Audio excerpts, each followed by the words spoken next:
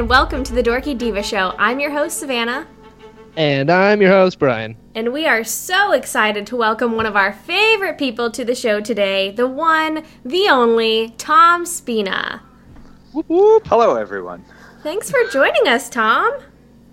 Oh, thanks for having me. It's an absolute pleasure. It's great to, always great to be chatting with both of you. We are thrilled to have you. So, for those of you who may not know Tom, which you should, you probably recognize his name. He is the founder and creator of Tom Spina Designs and Regal Robot. And he is a huge Star Wars fan, so it makes perfect sense that he's on the Dorky Diva Show, because we love Star Wars.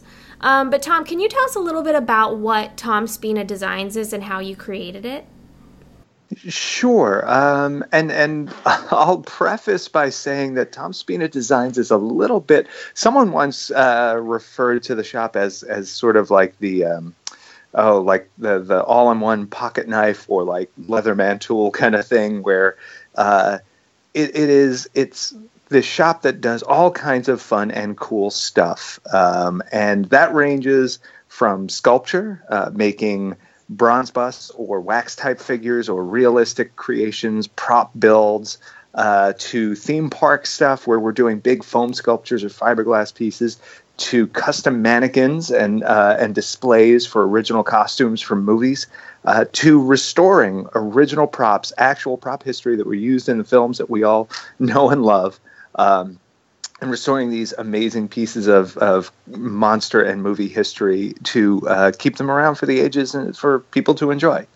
And your work is everywhere. I went up to Mopop in Seattle, the Museum of Pop Culture, and I went to the Jim Henson exhibit, and they had like this, special exhibit. I think it was only there for a limited time, and I was just excited to go and see the Muppets.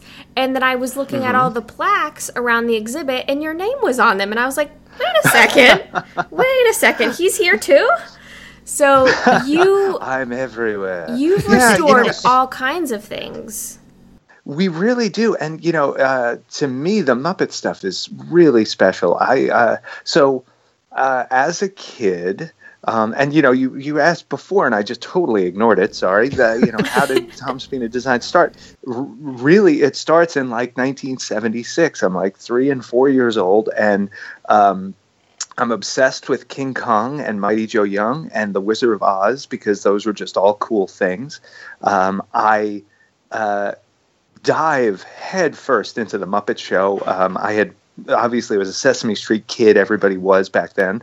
We only had like 4 channels. So, but the Muppet Show was this revelation of anarchistic creativity and just wonderful simplicity. And I know sometimes simplicity sounds like an insult, but in this case, it's such a beautiful thing. And that imagination of Jim Henson captured me so wholly. And then Star Wars comes out and, absolutely shattered my little brain with this bar full of monsters. And I just was obsessed with the making of this stuff. There were kids my age that, loved Kermit the Frog and loved Fozzie Bear and Sam Eagle and whoever. I wanted to know how they made the Swedish Chef work. I wanted to know how they got Gonzo's eye mechanism to go up and down, and I wanted to know how they made those monsters in the cantina. How did they make those ships fly across the screen? I knew none of it was real. I still loved the movies, and I could immerse myself in the story because it's a wonderful story. But for me, the obsession from day one was, how did this get made? How is this possible? Is this someone's livelihood? Does someone do this? Can I do this? Is this a thing? Is this a job? Yeah, is this a job? And so I was always making puppets. I was always making monsters. And eventually in college, we made an episode of like the Muppet Show. Just for fun. It was, we came in and took over the TV lab for over Christmas break. We lucked out and had a really good head of the department that liked us and let me and my buddies do what we wanted. And we built a bunch of characters and made this little video and we submitted it. The college film festival at the end of the year or whatever, and I sent a copy over to the Henson Company. Not looking for anything, not thinking it was an audition of any kind, just as you guys inspired us so much, all of us, and so many people. This is a little of what you've sparked, and thank you so much for what you've done. And wound up getting a call from Kevin Clash, who was Elmo at the time, and apparently just he had shown it to the other puppeteers. They all really loved it. I wound up going down and meeting with a very nice woman at the Henson main offices, their beautiful townhouse that they had for years, and she gave me a tour of the place, and she kind of introduced me to a few people, and it was just this weird magical moment in life where you can look back and it's such a pivotal moment where someone says like, "Oh, this is Tom Spina. He's a puppeteer." And it was just, yes, wow. Yes, I am. I never and granted, a lot of the reason we were doing this was because sort of like Jim did. Jim got into puppets because he wanted to do TV. I got into puppets because of, what was inspiring me and creatures and monsters. But, whenever we made a film in college or we made a TV thing, it was always as an excuse to create some monsters. So maybe it was almost the reverse of Jim. But so she got a great tour there. She said, if you're a builder, you should really see the workshop. And I said, yes, I should see the workshop. That's a great idea. And at the workshop, it was a few weeks later, I got to meet Ed Christie, who was the head of the workshop at the time, along with another fella. And he, I guess, he saw a little something he liked in my book of terrible Polaroids of these bad knockoff Muppets. And he had asked, I remember he asked me a few questions about how I made some of the things. And he used a few technical terms, real technical, like patterned. And he's like, so this one's patterned foam? And I'm like, I don't know. I had like it was like 1-inch foam I got from the craft store and a stapler, and I just mashed it around till it looked like Link Hogthrob. And he was just sort of taken a little back, like, all right then. But and then he got offered an internship on Sesame Street. And so there's this first sort of exposure to, as Savannah said, is this a job? Yes, yeah. It is a job. Wow. Look at all of these people. This is their job. This is insane. How, there we go, and it cemented in me just the possibility. And that's sort of how so much of this starts. I had a company doing puppets in the 90s. We did some stuff on QVC for a few years, on Q2, their second network, with Victor Yared, who's a very talented puppeteer and friend. And eventually, I worked in television for about 10 years on the technical side because I was what I went to school for, and I enjoyed it.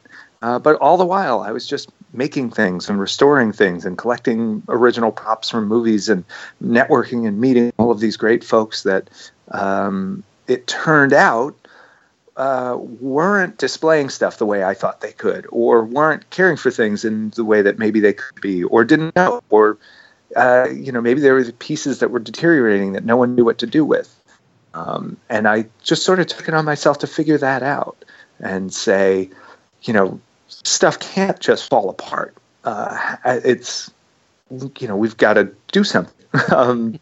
Sure. And that's sort of the spark. It started with touching up some of my own pieces and people seeing the work and liking what I had done and liking the way I displayed my own pieces and asking me to make displays for them. And also just still making monsters and sculpting Cantina aliens because I was just obsessed with Rick Baker's team and Stuart Freeborn's team and all of these great talents that worked on that scene, and just trying to, for myself, collect a bunch of heads. And it turned out that was actually a really good idea that paid off later. Yeah, so let's talk about that, because you ended up creating Cantina aliens for a Super Bowl commercial. Tell us about that. That was cool.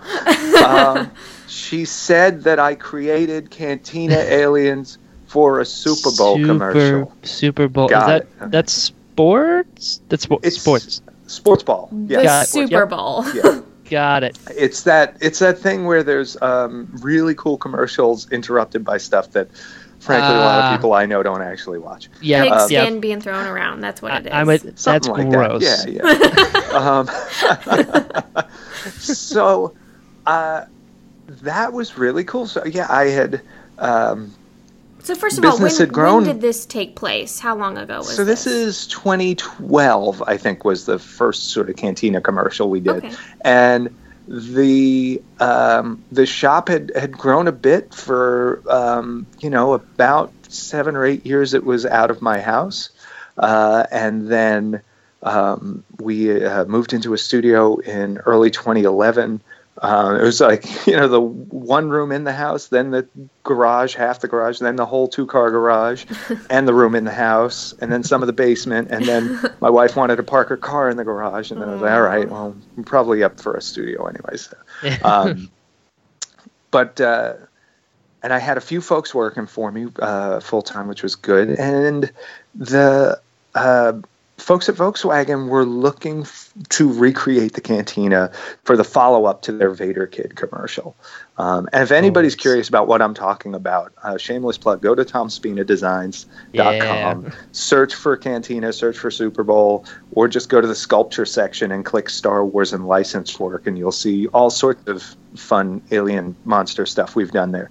So Volkswagen went to Lucasfilm and they said, we want to make this scene. Can we borrow the masks that were used in the movies? It wasn't possible for 2 reasons. One, the Lucasfilm Archives really only has Walrus Man and none of the others. And he also looks totally different. He was changed sometime before Jedi. And now in Return of the Jedi, when Walrus Man shows up in the background, he's got weird hair and these extra little tusks, and it's very strange. Poor guy. Yeah, I don't know. No idea what happened there. Just accept him for who he is. When you lose an arm, you change completely. That's right. He said, maybe if I change my face, people will look up here. That's right. My eyes are here, buddy. I think, honestly, my guess is that Stuart probably tried to reuse him for something. Stuart was a notorious pat rack, Stuart Freeborn, who made a lot of the aliens and stuff for the first Star Wars. I'm almost certainly sometime between Star Wars and Jedi, he thought they were going to reuse him, whether it was for Empire, maybe as a bounty hunter, or some other production, and thought, like, well, if I just do this and change his eyes and change that, like, okay. Keep the hoof hand. They'll never know. Right. Yeah. Pablo has the best, Pablo Hidalgo from Lucasfilm has the best explanation for the hoof hand, monster hand switcheroo on Walrus Man. Oh, and he came up with it on the spot. So, yeah, we were doing one of our panels, and we get to the point where we're talking about how his hands change. And, it's weird. He starts off with these big, hoofs. And then when they show the close-up on the ground, it's a monster hand. And it was just because it was an insert shot and they didn't have the hoof. They borrowed a Wolfman hand from Rick Baker. But Pablo's sitting there, and he just starts chuckling. And it's like, what? And he goes, what if it's like a hockey fight? And the hoofs are gloves. Oh, my And, when the fight started, he just dropped the gloves like a hocky player does. And I'm like, that's exactly what that is. That's so good and so Canadian. That. I love that. Oh my god! Right, just dropping the gloves. That's it's on. So Ponda Baba was actually the aggressor, and we have proof. There you go. Yeah. Obi-Wan felt threatened. So the Volkswagen people call up Lucasfilm. They say, we don't have them. Also, if we did have them, they'd be falling apart. So you wouldn't really be able to use them anyway because they're too old. Mm-hmm. And luckily, both Pablo and Steve Sansweet had known of my work or were friends, and said to them, what you really need is somebody like Tom Spina, who's already sculpted a bunch of these, because you're short on time, and he could probably use some of the molds he's got.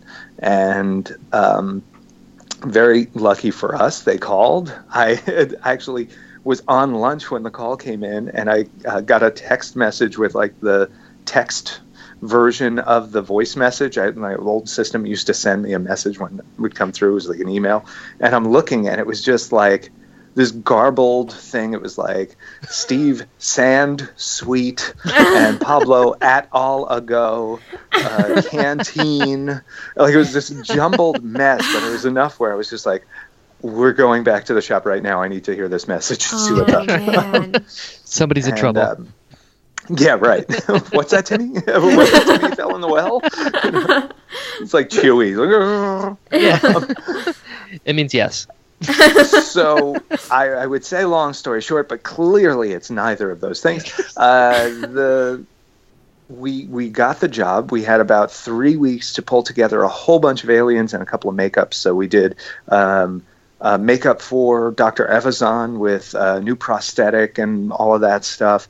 We pulled a few castings out of existing molds that I have had to fill out, make some of the aliens. We did brand new sculpts for some of the other ones, and just had this awesome time working crazy hours, bringing in all the extra help I could, and making cool Star Wars monsters for the Super Bowl commercial. It was just a crazy gig. How much did you freak out when you actually heard the message, though? Like, did you stay calm or did you freak out? I was fangirling on the inside. Being cool on the outside. I was pretty. Now I was very excited about that gig. There's no two ways about that. Yeah.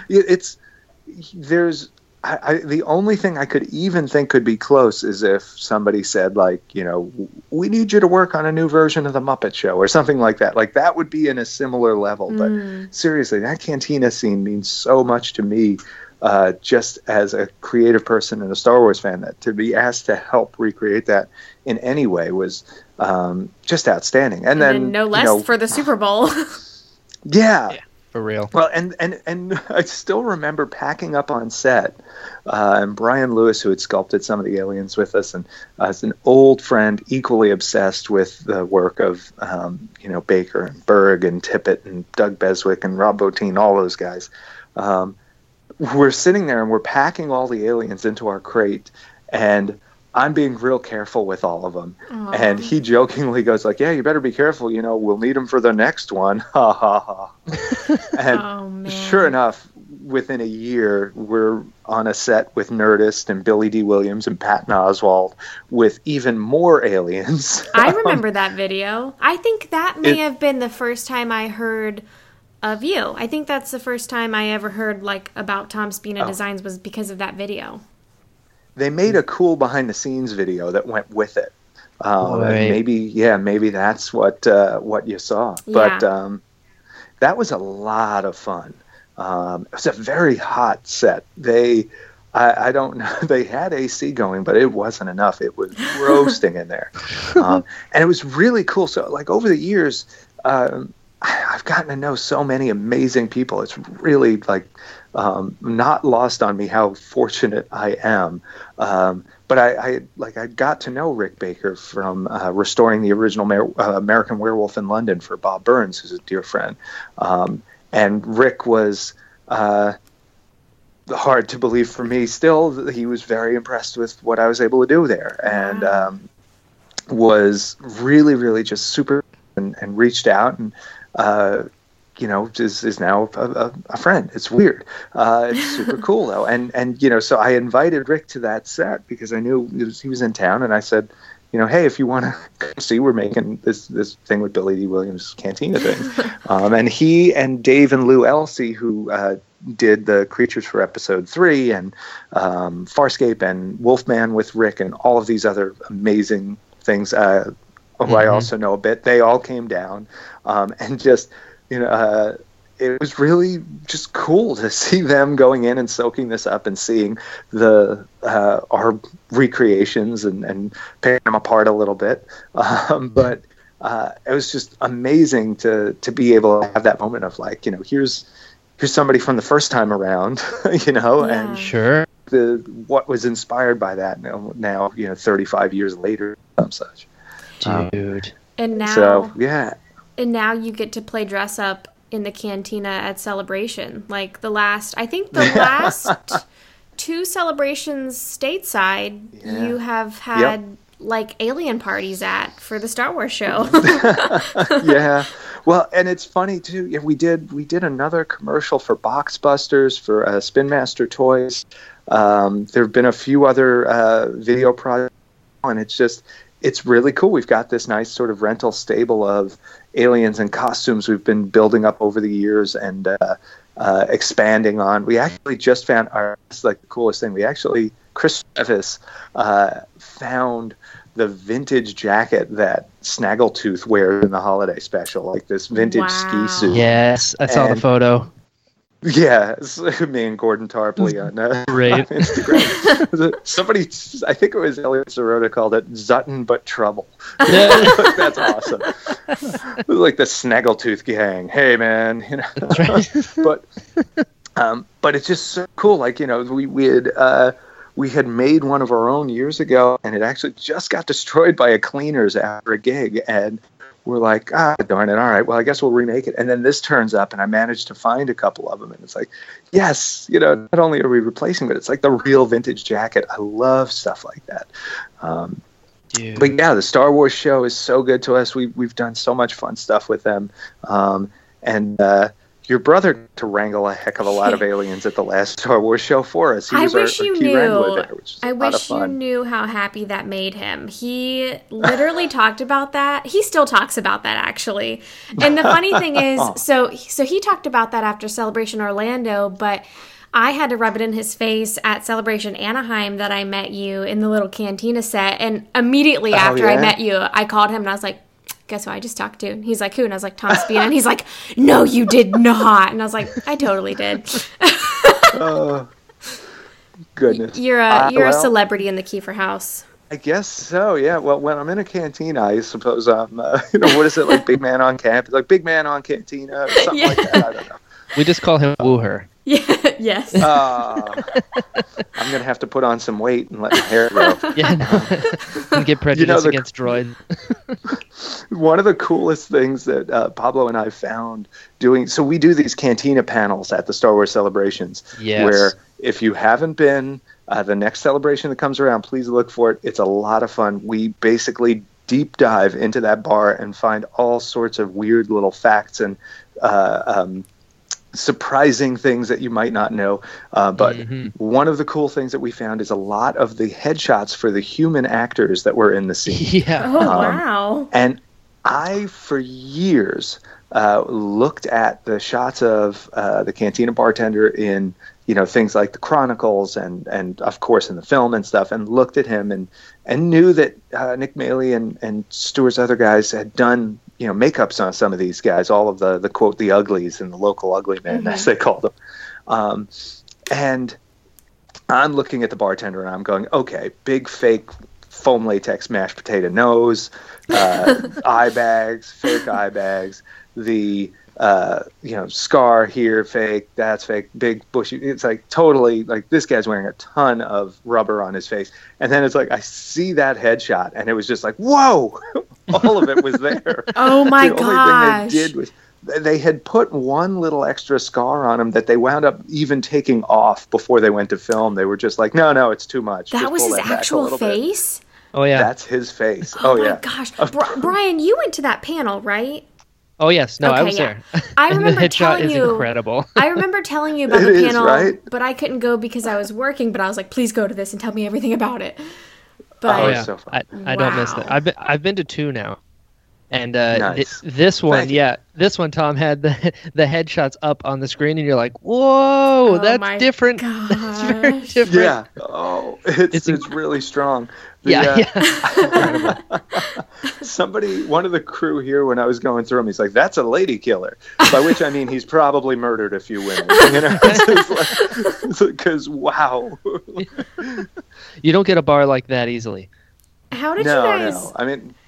Sorry, how did you guys decide on even having that panel? Like, how did you come up with, there's enough stuff in the canteen that we could have a whole panel about this? Yeah, that's a good question. It was very organic. It's weird. Pablo and I became friends because he had a website in the early 2000s called the Indexed Trilogy. And he, as far as I remember, he only ever got through most of Star Wars. I don't think he ever got through the trilogy. But what he was doing was going through the shots of the movie and looking deep into the photos and just sort of saying, like, what's happening? What am I, what kind of neat stuff is in here? And finding things like, well, these little bits of set on the blockade runner are actually hanging over the chasm in the Death Star. Mm-hmm. Or, the panels that you see here are the same panels there. Or my favorite, Life Debt, Schmeif Debt, which he picks up on that when Greedo stops Han, the next time you watch it and Greedo shows up and he's like, going somewhere, mm-hmm.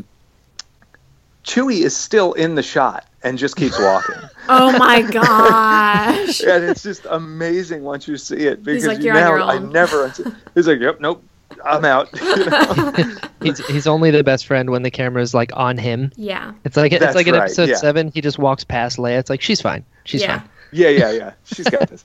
But so, stuff like that. And then looking on in the backgrounds of the Mos Eisley streets and picking out different costumes and people. And it resonated with me because doing the same thing. And that started these conversations. And eventually we talked with Mary Franklin, who was heading up, entertainment at the shows there, the panels and things, and said, like, I think we have enough kind of behind the scenes juice here that we could do a cool behind the scenes of the Cantina panel. And the first one just went over great. We got John Berg was there, who's just a wonderfully sweet man and super talented guy. If people don't know, he worked on the AT-ATs and the Tauntauns, and he made Hammerhead and the Given Alien, and worked on some of the others with the rest of the crew there on Rick Baker's team.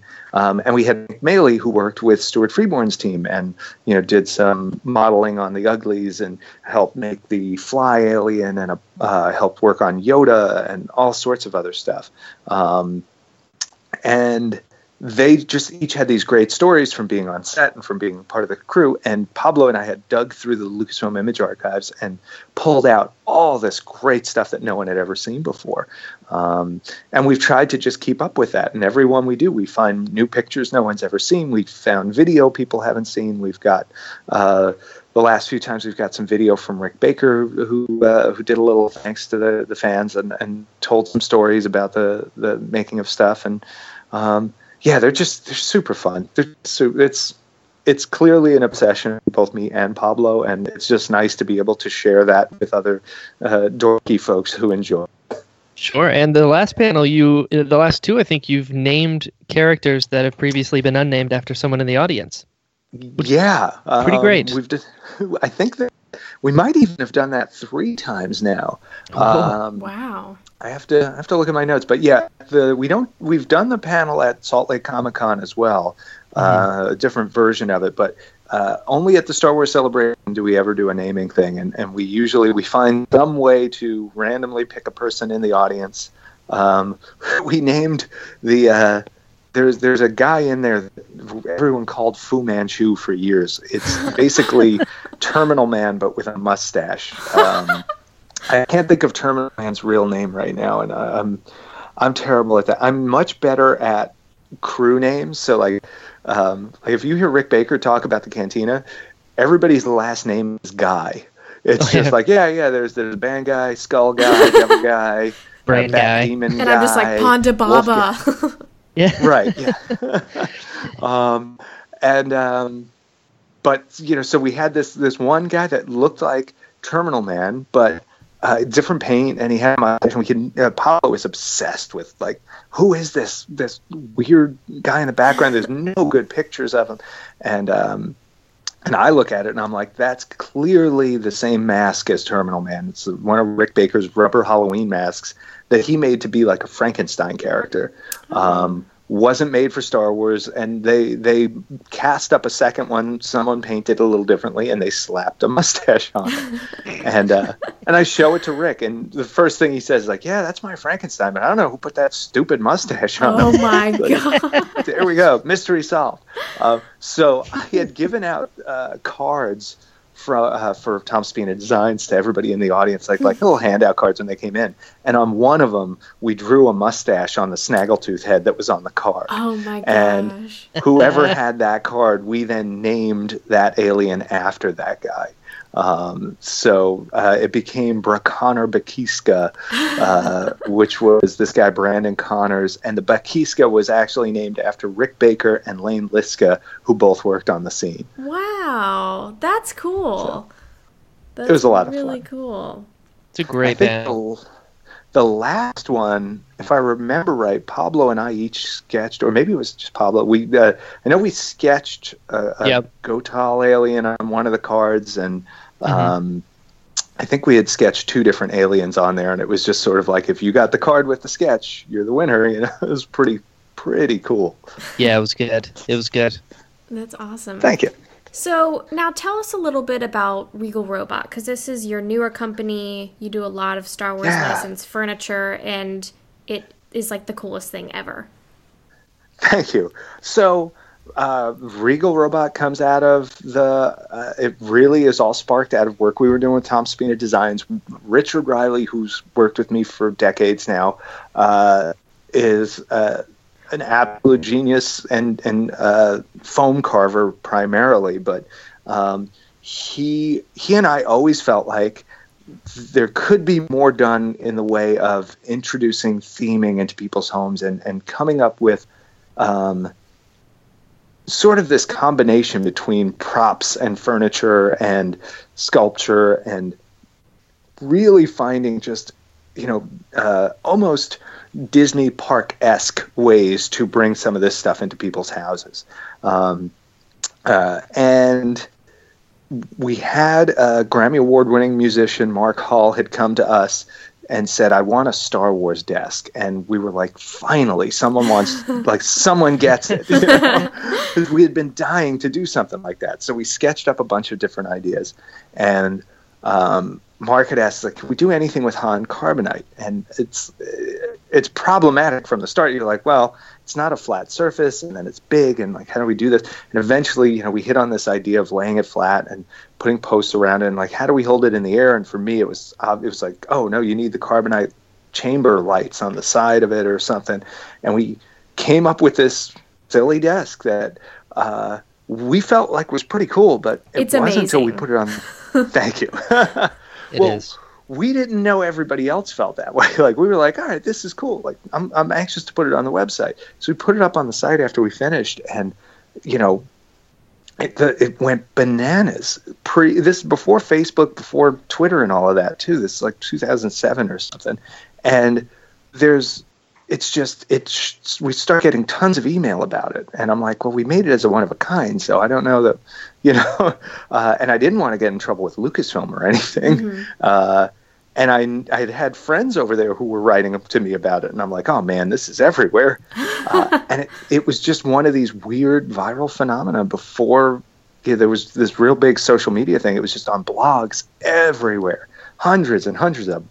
And we got, it was a site that normally got 600 image views a week suddenly, or page views a week, suddenly got 3.5 million or something like that. Wow. And like, I'm on with the host, and I'm going, oh yeah, I guess we got to up our bandwidth, but what the heck happened? And it all pointed to that page. I was like, oh, well, all right then. So that just kind of said, like, hey, maybe we're onto something. And so we did a few other projects like that, and always just had it in the back of our mind, like, somebody should run with this. And we talked with some of the existing licensees about maybe doing it.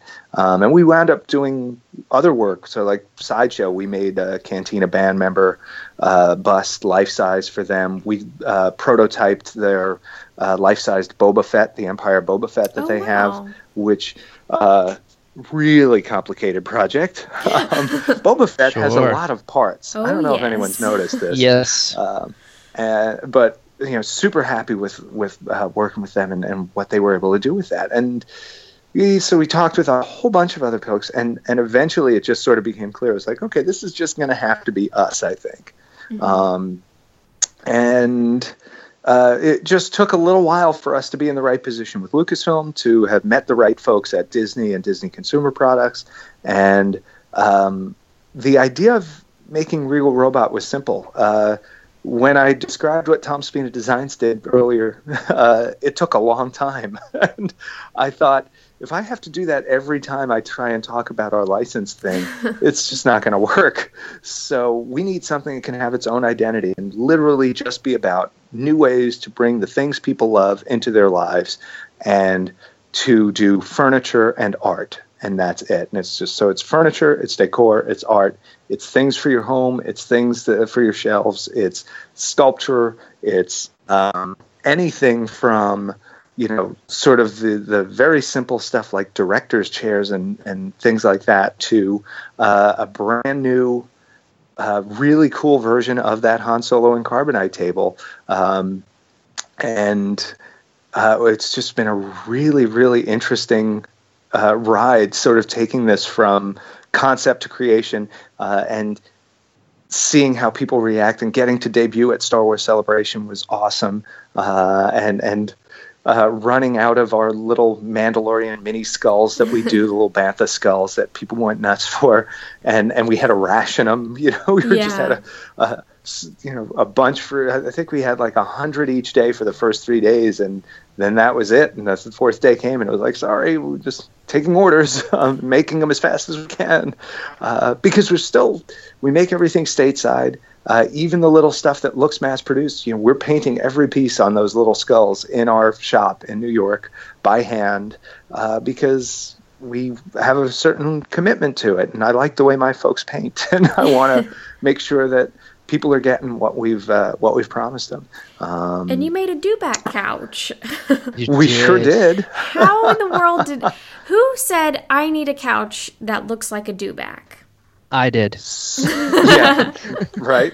My hand's in the air. Yeah. So I mentioned before that Richard Riley is a genius. Richard Riley has this habit of saying, it'd be cool, in a little bit of a southern drawl, and then like everybody stops and listens, and like somebody some paper, write down, because it's gonna be cool. And usually he will say that at the end of a project, like after we've already priced everything, gotten the client's money, started building it, and then he goes like, oh, it'd be cool if we added lights over here. It's like, darn it, that's going to add like $400, but we've got to do it. That would be so cool.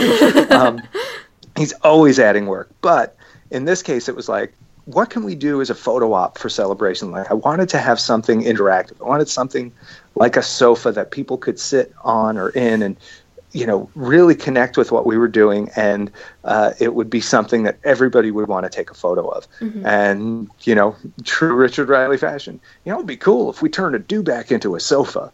And it's just, yep, yes, it would. That's what we're doing. Like, immediately, like, okay, stop thinking. We're there. This is happening. Yeah. And we were very lucky. Stephen Lane has an original dewback head from the maker of the dewback for the first film, and graciously allowed us to scan that. From there, we milled it in an EPS foam, so it was like a big dewback marshmallow head. The milling didn't capture all the fine details, though, so we went in by hand, and Richard did all this hand carving of all the scales and details and things like that.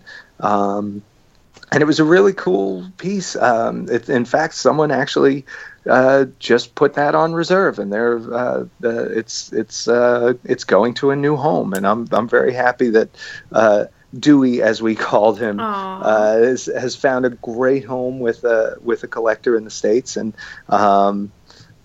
super fun project though. Like that to me, especially that first movie style dewback head, that original practical prop head is so iconic to me. And that image of the sand trooper riding the dewback that was in the little portfolio that you could get at the movie theater when you went and saw the movie. It's a guy in skull-faced armor riding a dinosaur. This is going to be the greatest movie ever, And And that's just one of those things. There's so many images like that, especially in that first movie, that just grabbed me. And I love finding ways to bring that to life in a way that, I don't think anyone's done that before. So there you go. I think my favorite thing about Regal Robot is every item that you guys sell has some sort of nostalgic tie to it.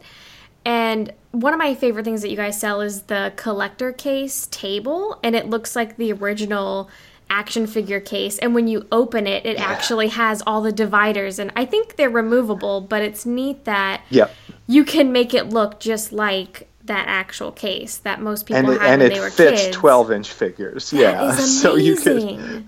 Thank you. It's super fun.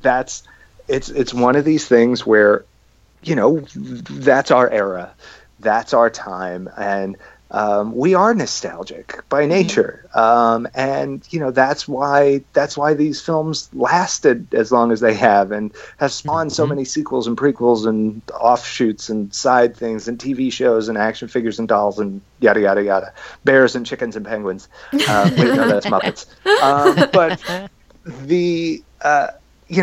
so that's always going to kind of permeate. And for us, we love the details, So Savannah is already, in the loop on some of this stuff, but we've just launched all of these new products, and almost every one of them, to me, has some little element of nostalgia to it.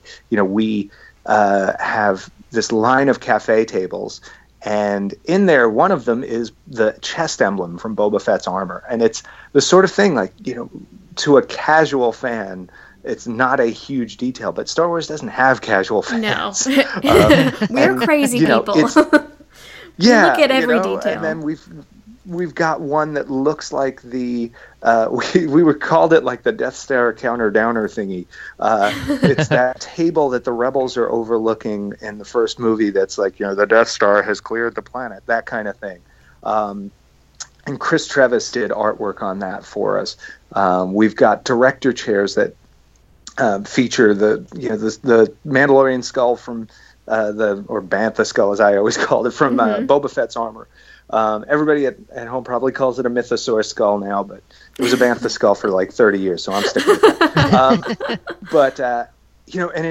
When I'm in my head and we're designing that, I'm like, well, it needs to be a wider look to fit on this, and so 14 kill stripes on the side of his helmet. Let's take those, split them in half, put the skull in the middle, and here are these iconic details. The words that almost don't go together. They're not even.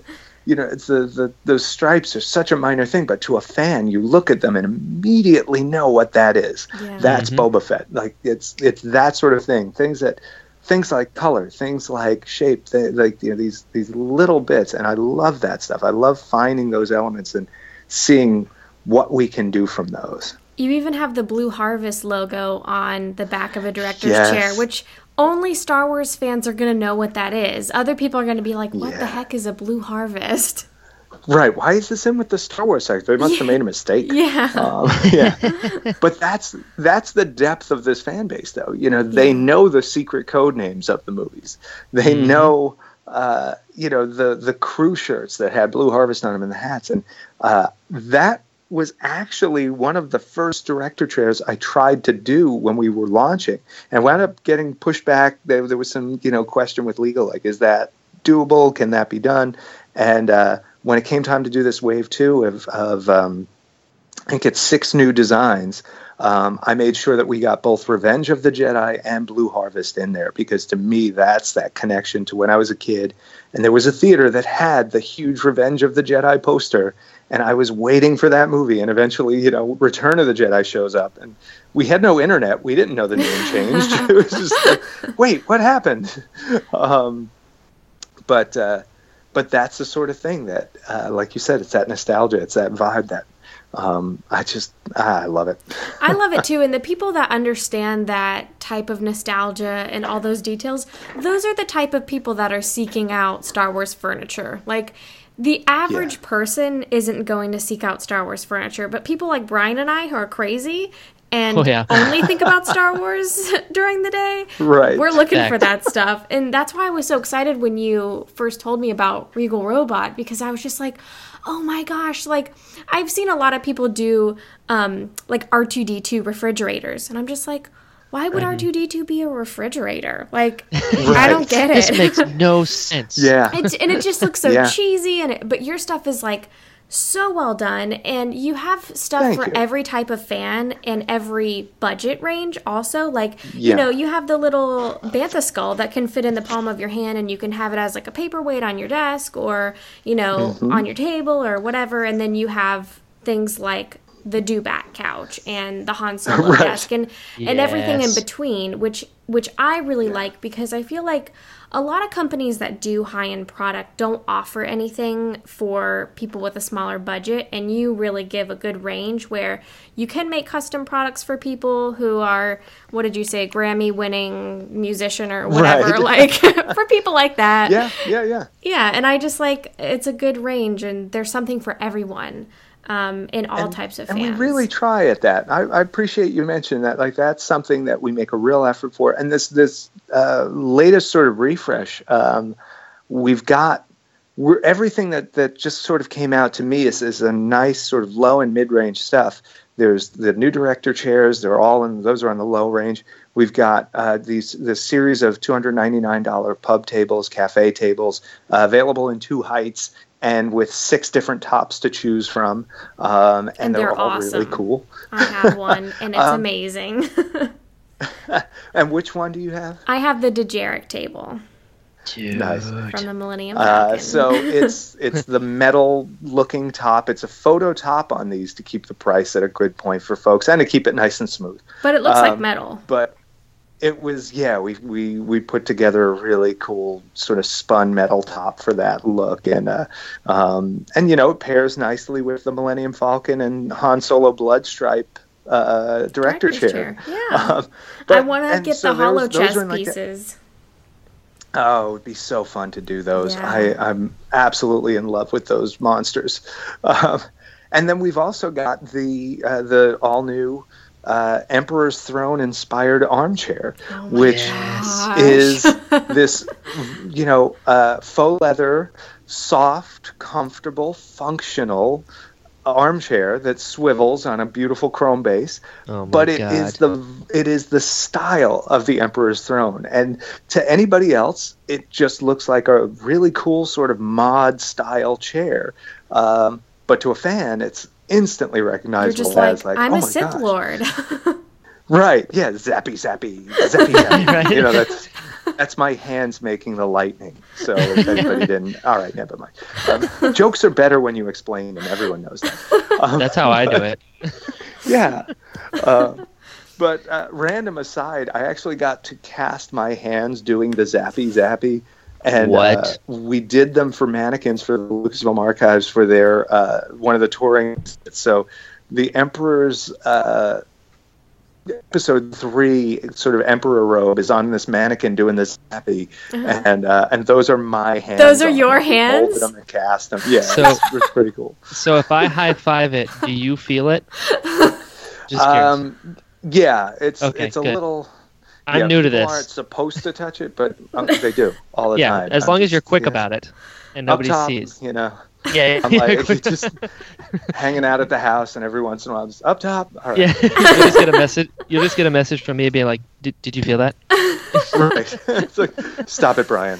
You know, I can just keep testing. Brian's gonna be over there with the Emperor, trying to like talk to it like Rey and Kylo do in The Last Jedi. Right. Like, yeah. Brian, put a shirt on. Can you see me? I'll be next to the mannequin, just Tom, can you hear me? What is he doing? Right. Is he talking to the mannequin? No. The guy. Okay, you don't understand. He's casting with his hands. He can hear me if I talk to his hands. He can hear me. No, he's not here. He's not. You wouldn't understand. Brian, when I said talk to the hand, that's not what I meant. Yeah, exactly. Dunk. Perfect. But now anyone can do their own zappy hands in this chair, and it's a $1,499, and actually right now all of these brand new products. And as one bonus item, we've got our pewter limited edition Mandalorian skull, all on sale for 20% off with the code NEWFORCE20. And if you go to our website and click the blog, you'll see the post. It'll tell you all how to save. And it's a really good time to come see Regal Robot and look at all the neat stuff we're doing. You're really kicking off the new year right. You are. We're trying, yeah. We wanted to. I'm just excited to get this new stuff out there. It is such a process on the other end of things when you're developing official products, and it's so exciting when they're like ready to go off into the wild. Yeah. Well, it's probably exciting too when you see people post pictures once they've ordered something from you and when they have it in their hands, like. Not that I'm a clothing designer, but being involved with her universe, when I see clothing on line sheets for like 6 to 8 months, and then I'm at Disney World and I see somebody wearing that outfit, I'm like, oh my gosh, it's real! Like it's the coolest thing to see it like in the flesh and with someone. Yeah, or when you get that first resin copy out of a mold and you flip over to the back and you see little copyright LFL and Regal Robot, and it's just like. Wow, we did it. We like that. We made a Star Wars thing, and every time it's equally cool. Yeah, that's awesome. Sure. I have a request. Sure. I have a request for something. I don't care what it is, whether it's a paperweight or a T-shirt or something that says SPGA on it. Nice. We got something. Hashtag Spaga. Hashtag Spaga. I would those deep dives. Love to do something with that. We were talking about trying to come up with some kind of giveaway, maybe for the next Cantina panel or some sort of, I don't know, maybe a celebration exclusive piece for Regal. There could be something there. Whatever gets it to me. Okay, right. Yeah. Well, Brian, Regal Robot also has a custom studio, and at the custom studio, folks just like you can request their own one-of-a-kind licensed Star Wars memorabilia. Dun, dun, dun, dun. It's almost like you've set me up for that. It is. We didn't discuss that ahead of time, folks. That was awesome. But yeah, no, that is the sort of thing where if somebody's, had a wild hair, as Rich calls it, for something, it's like, man, nobody ever does anything with the turret from Hoth, and they were just like, man, a Rebel turret as a side table next to my couch would be great. And you're just like, I got you. Right? Yeah, like we got you. Just come on in. Go to the custom studio page, fill out a request, and we can talk. But that's the sort of thing that's kind of, to me, one of the most exciting things we get to do. We just wrapped up a few new custom pieces, and in fact, those are now in the custom studio section. There is now a section for past custom projects, and in there you'll find things like a giant oversized Wookiee bandolier that we made as wall art for someone. What? That's so cool. For the same person, we made a Wookiee bowcaster in all metal that functions as a sliding door handle for this oversized door to their home theater that they covered in Wookiee fur. Oh my goodness. God. Who is this person? I want to be their friend. Me too. But that's that's just the coolest thing. I love the brainstorm calls, where someone comes in and they usually have a kernel of an idea, or they have a favorite scene or a favorite character.